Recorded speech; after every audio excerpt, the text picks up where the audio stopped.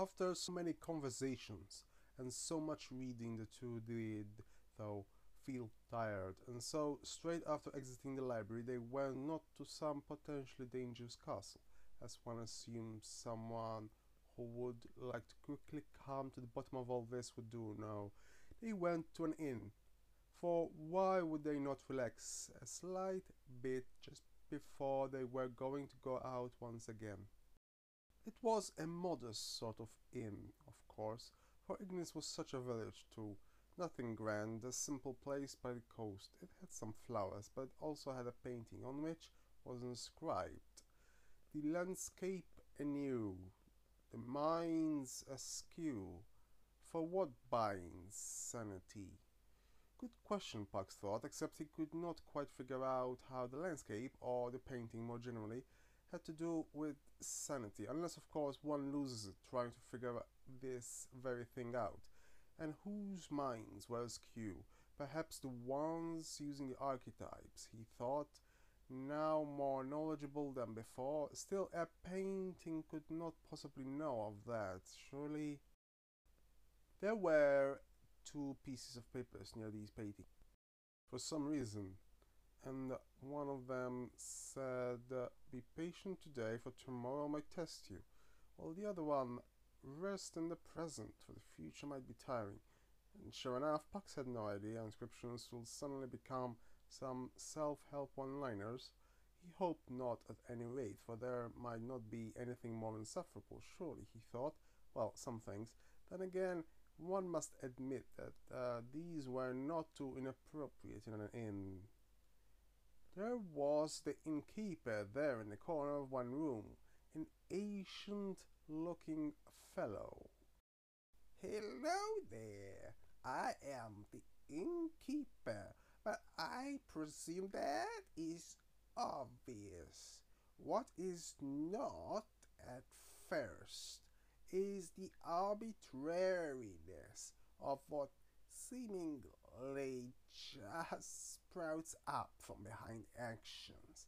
This sudden hostility by our former ruler, for example." This guy does not hold back, Pax thought. Most innkeepers say what? "Would you like to stay?" Why do you reckon? Spontaneously someone just decided to do something from a potential for repercussions, possibly. Lack thereof would enable certain actions. But even if there were, sometimes actions are still committed. And sure enough, it keeps on keeping on.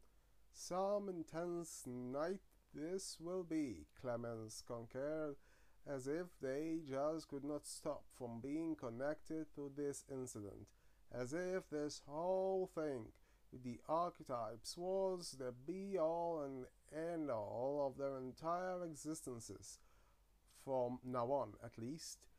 Like, really, can they not catch a break and sleep a little, or so they wondered. Ah, why have I myself acted to ramble on needlessly? Might you need a bed rest? Well, he finally grew some self-awareness, it appears, and so they rested at any rate. As they woke up, they noticed a curious red hat. I do not suppose it belongs to the old man, but then who wears pointed red hats? Who indeed? Perhaps a certain type of magus? There were also some plants at the back, which this time seemed to also animate the words, "Sleep when you can in this world, for until you are unfurled, to keep the calm is not quite in the palm of your hands."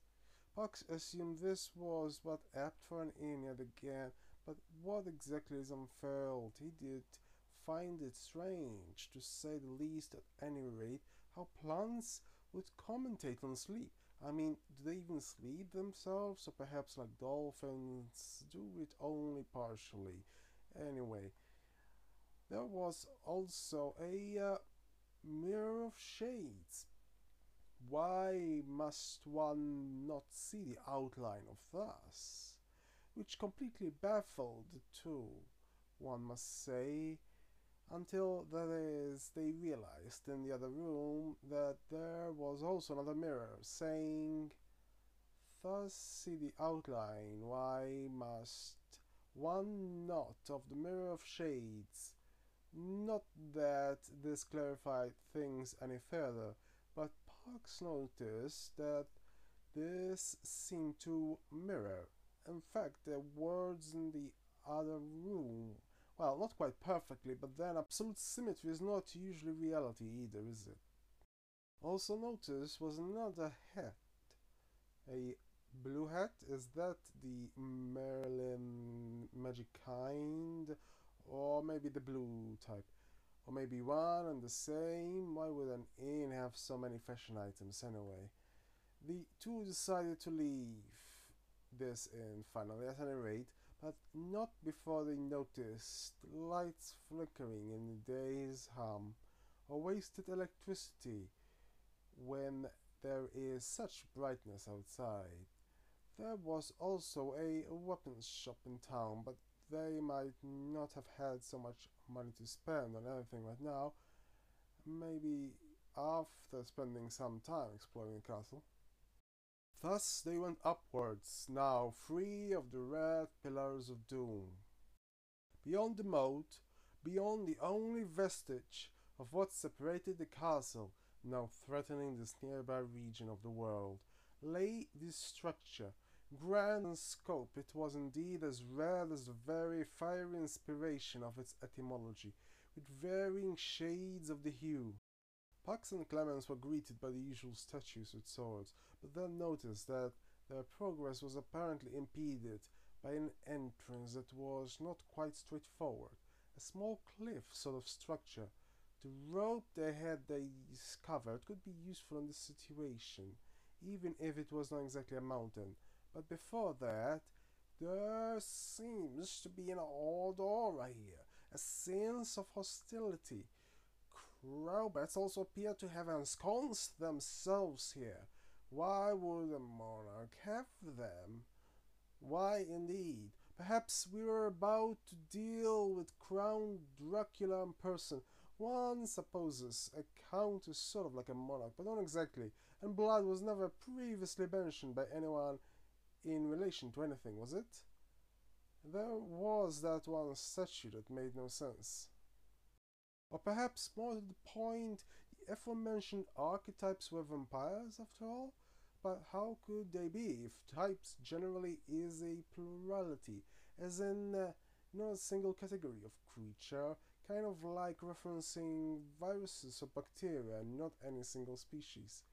Never you mind, is probably what Parks thought, being headstrong and all, and promptly climbed the rope to go beyond the ledge that seemed like some poor attempt at keeping anyone but the most lazy out. Even a quite tall person could go over it, likely. The first thing that seemed to greet them as they climbed over was a flickering candelabra, one that almost had this beastly vibe to it, considering the castle they were in. But the two did not let that occupy their thoughts too much before it seemed to mutter in their ears, "While the candles burn at both ends, and psychology handles the incomprehensible, an impossible duality becomes indispensable." Now, while they did not exactly know what that referred to, they could reasonably speculate. But what specifically might the duality define? Perhaps the state one is in before they have anything to do with archetypes, and then after. By psychology, one can conjecture it mostly relates to perception, as mentioned previously in the books. It does seem like when something is incomprehensible, the mind wrestles with it as best as it can. What, though, could the metaphorical candle be? Explicitly, the monarch or any person interacts with archetypes? Were there even even others that did this? The answer to that the two did not know, but might soon. The carpets leading up the stairway were as red as blood, but the impression that there was something off could not exactly be shaken off, due to differently hued squares that separated each section of the castle, it seems. They were not quite bright, garish shades, but they still seemed to transmit a certain kind of comedy that made as much sense as any average inscription seems to have done, if one were to try to comprehend them rationally, one supposes. In the corridors that isolated one room from another, some minor sort of lights hung about that seemed to also utter these strangely reassuring terms. This candle will let you know that if you handle it with care and precision, there will be no collision between elements.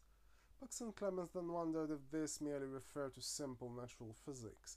But then, why would some light hanging off the wall of a castle with a moat of water previously separated by towering infernos want to commentate about the physical separation of elements? It is a bit hard to come to terms with all this strangeness, the two did indeed think, for how could such a world even exist, one where such a rationality was seeped in? Then again, the above seemed to be one of the more reasonable passages so far. This ground floor seemed to be one large square, filled in with lots of smaller ones. Two rooms occupied the upper front. One seemed to have some food left there for some reason, and a table too, if one were to desire to partake. The other room was a more run-of-the-mill weapons storage, which one supposes is not quite too foreign for a castle to have. Each corner of this giant square floor had this insignia. A dragon, for some reason one could not yet quite fathom. Was the monarch, perhaps a dragon in secret? An occult serpent from beneath the seas, a large wyvern mere disguised as a human and suddenly unfurling its wings. Pucks liked to fantasize. Suddenly he seemed to also notice this little plant sitting at this castle's fire. He was not quite sure why he missed it so far. It might have had something to do with its size, but maybe the enchanting glow from all the candles led the two away like some drunken moths. For the green idyll it is a mere fancy, for it would need to wean off the association, for the abomination reigns in whichever hue or time. The plants so said, but no, the two plainly had no idea what exactly to refer to, although one might surmise it had something to do with what might be perceived as idyllic, not actually having such a history, with their current state reflecting that which is not quite the superficial calmness that it is on the outside.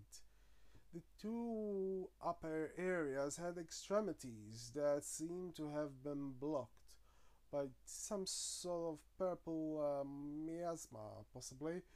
They were like as if a sort of energy just cut through, as if the castle had hands that just shot through its walls to decimate anything in its path.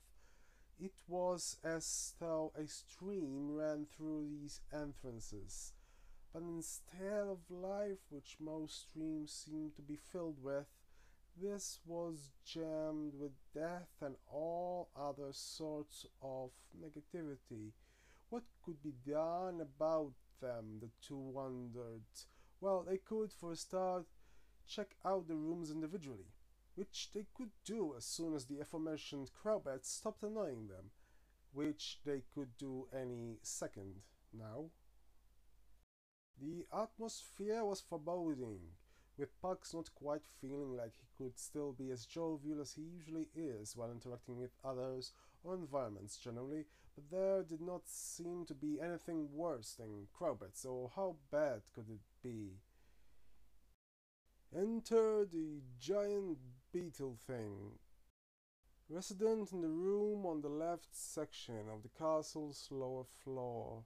This was some kind of creature, a blue or possibly purple in hue, but it was no casual, typical beetle, the tiny kind, for this was taller, or about as tall as Pucks and Clemens. The latter was a slight bit shorter than the former, and this is why his self-esteem was a bit drained throughout the years he had known Pucks. But never mind that now. The beetle. This was a bipedal organism too, although how quite it achieved this no one is sure. Perhaps, if ever, we may have invented a time machine. We could possibly send Darwin to study it, but until then, oh, and did I mention it was in the middle of this red carpeted room with giant bear plushies nearby? I never claimed this was some rational scenario, of course. There might have been one reasonable recent inscription, but even the fact plants say anything is bizarre, surely, and with a blue bipedal beetle and a red room with big bears. Let us just say we do not normally perceive this as we casually do a usual situation, with a more uncanny valley type of feeling enveloping our minds. And of course, one wondered if this was always the status quo at the castle. It is so written that fortitude is not but might held in a pocket. But is it? Or are logically sound axioms merely uselessly misled? The beetle thus said. Now, besides the fact it can even talk in the first place, but then again, it's a huge walking insect. So talking is not exactly the most innovative thing, when its very size implies the world inside the castle might have gone back in time to such an extent that even insects are the size of dinosaurs. Besides that, what in the world did it say? Parks thought the random sentences before sounded strange, but this was beyond opaque, surely, he thought, with Clemens agreeing. But apart from that, fortitude held in a pocket as might, is that perhaps like saying patience is a virtue? But why would some gigantic bug say that? Have we gone through the looking glass? Well, they too did technically look into a couple of mirrors before coming here. One also assumes that if this creature is not just saying any random thing for the sake of it, that uselessly misled is what we might end up being here, because overanalyzing axioms, especially as said by some large anthropoid critter, might be a bit useless. So let us continue. I am so terribly sorry. What? Also, somewhat more relevantly, how could a creature such as yourself be able to converse as such? Am I even following this conversation?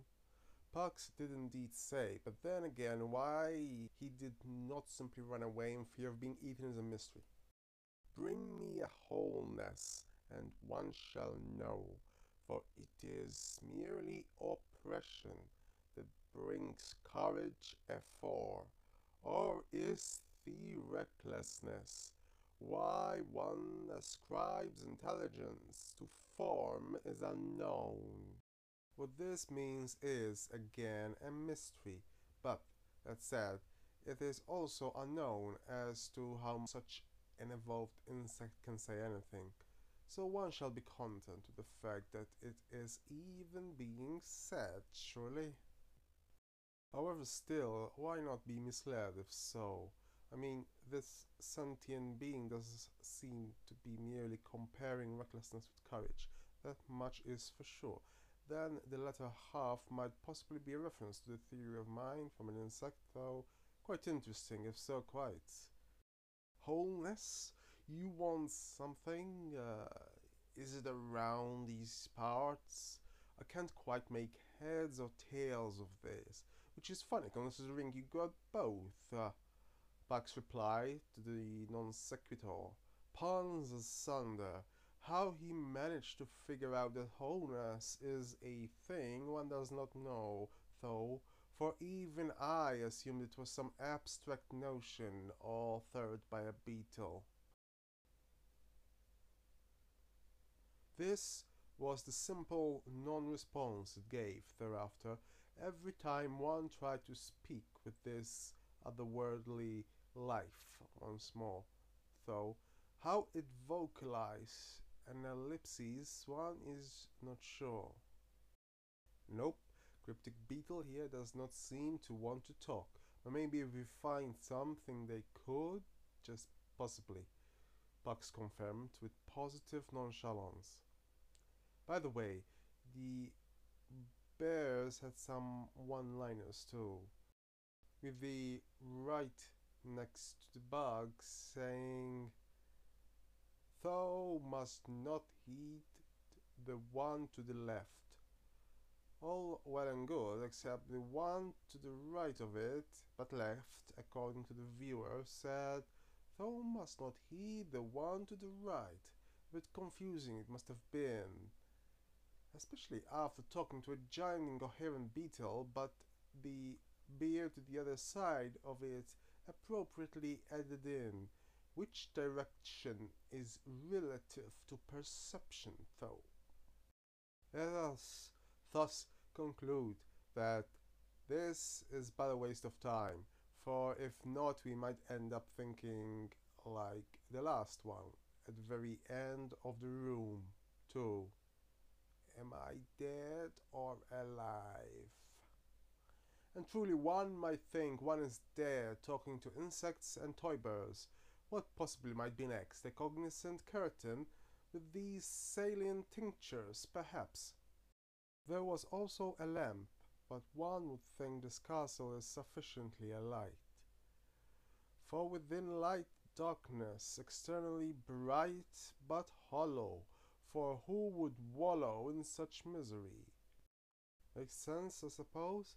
Love lights have a lot to say around here, it seems, Bugs thought. A book was additionally available at the end of one of the tables. The rest were not reachable, since the beetle, along with his cadre of teddies, blocked the way in. It is but the confluence of both forces, of that which gives and that which takes, that enable all this. Why, one must ask, has every society ever needed a chair to sit when all else stands? Why, when in reality it contributed nothing to the overall result? Why, people need symbols, and like magic they are but distracted. This is how such small numbers have held out against much bigger majorities, through illusion. Why, even though Ares is aggressive, the populace prefer him over Apollo, for independence is as scary as the reality of unbounded chaos. This is why the vein of history is littered with contradictions. For where would we be without fear? Where would monarchs be without the insect of doubt? That was intriguing, one must say. Who it was written by, though it is not clear. Presumably not a monarch, unless it is one of those show and tell, although instead of an object there is society, and telling merely involves the psychological implications of such possibilities. It is, though, all theoretical, clearly, but the fact it is inside this castle must mean we are not possibly dealing with a completely insane person, or perhaps this was before the archetypes. Also, it is not entirely clear why Apollo is the contrast here, as he was not quite the absolute opposite of Ares, representative of war, as it seems Irene would fit that definition, which, incidentally, would be the counterpart to Pax in Roman mythology, whose namesake now tries to find peace through this northern far-flung region. One supposes, though, that Apollo is also about culture and so away from raw brute force. At any rate, the two decide to go upwards again, where they might possibly have some hope of finding whatever it is the strange beetle said was wanted, which was somehow an item disguising itself as a concept. Back at the room where weapons were stored, and as it happened, Pugs did wonder if the monarch would notice if one of those were taken. Alongside a quite solid looking helmet and golden armor, which made him question if gilded makes it any more durable, and also some kind of blue clothing with yellow extremities, which almost looked like the suit of a certain red-eyed fellow. There were also some empty bottles, nothing to fill them up with though, some brown sacks like before too, and moreover a helmet which looked like it had wings, so Pugs naturally wondered if it could fly. In the corner, however, lay a purple globe sort of thing, which almost looked like it was emanating raw evil, if that was at all possible. The glow glows, It so succinctly murmured. It apparently was an object called the Space Within, which from any other angle seemed to be exactly an item disguised as some sort of concept, and so Pugs wondered, could this be what that strangeness wants? It was, of course, a legitimate inquiry, and so the two headed back down below, but an ellipsis was still all the creature could manage, before nowhere it was to be found, as if it disappeared from the face of the world. So Pugs went back up to check if the energy sword or miasma, one supposes, based on perception, was still there. It was not.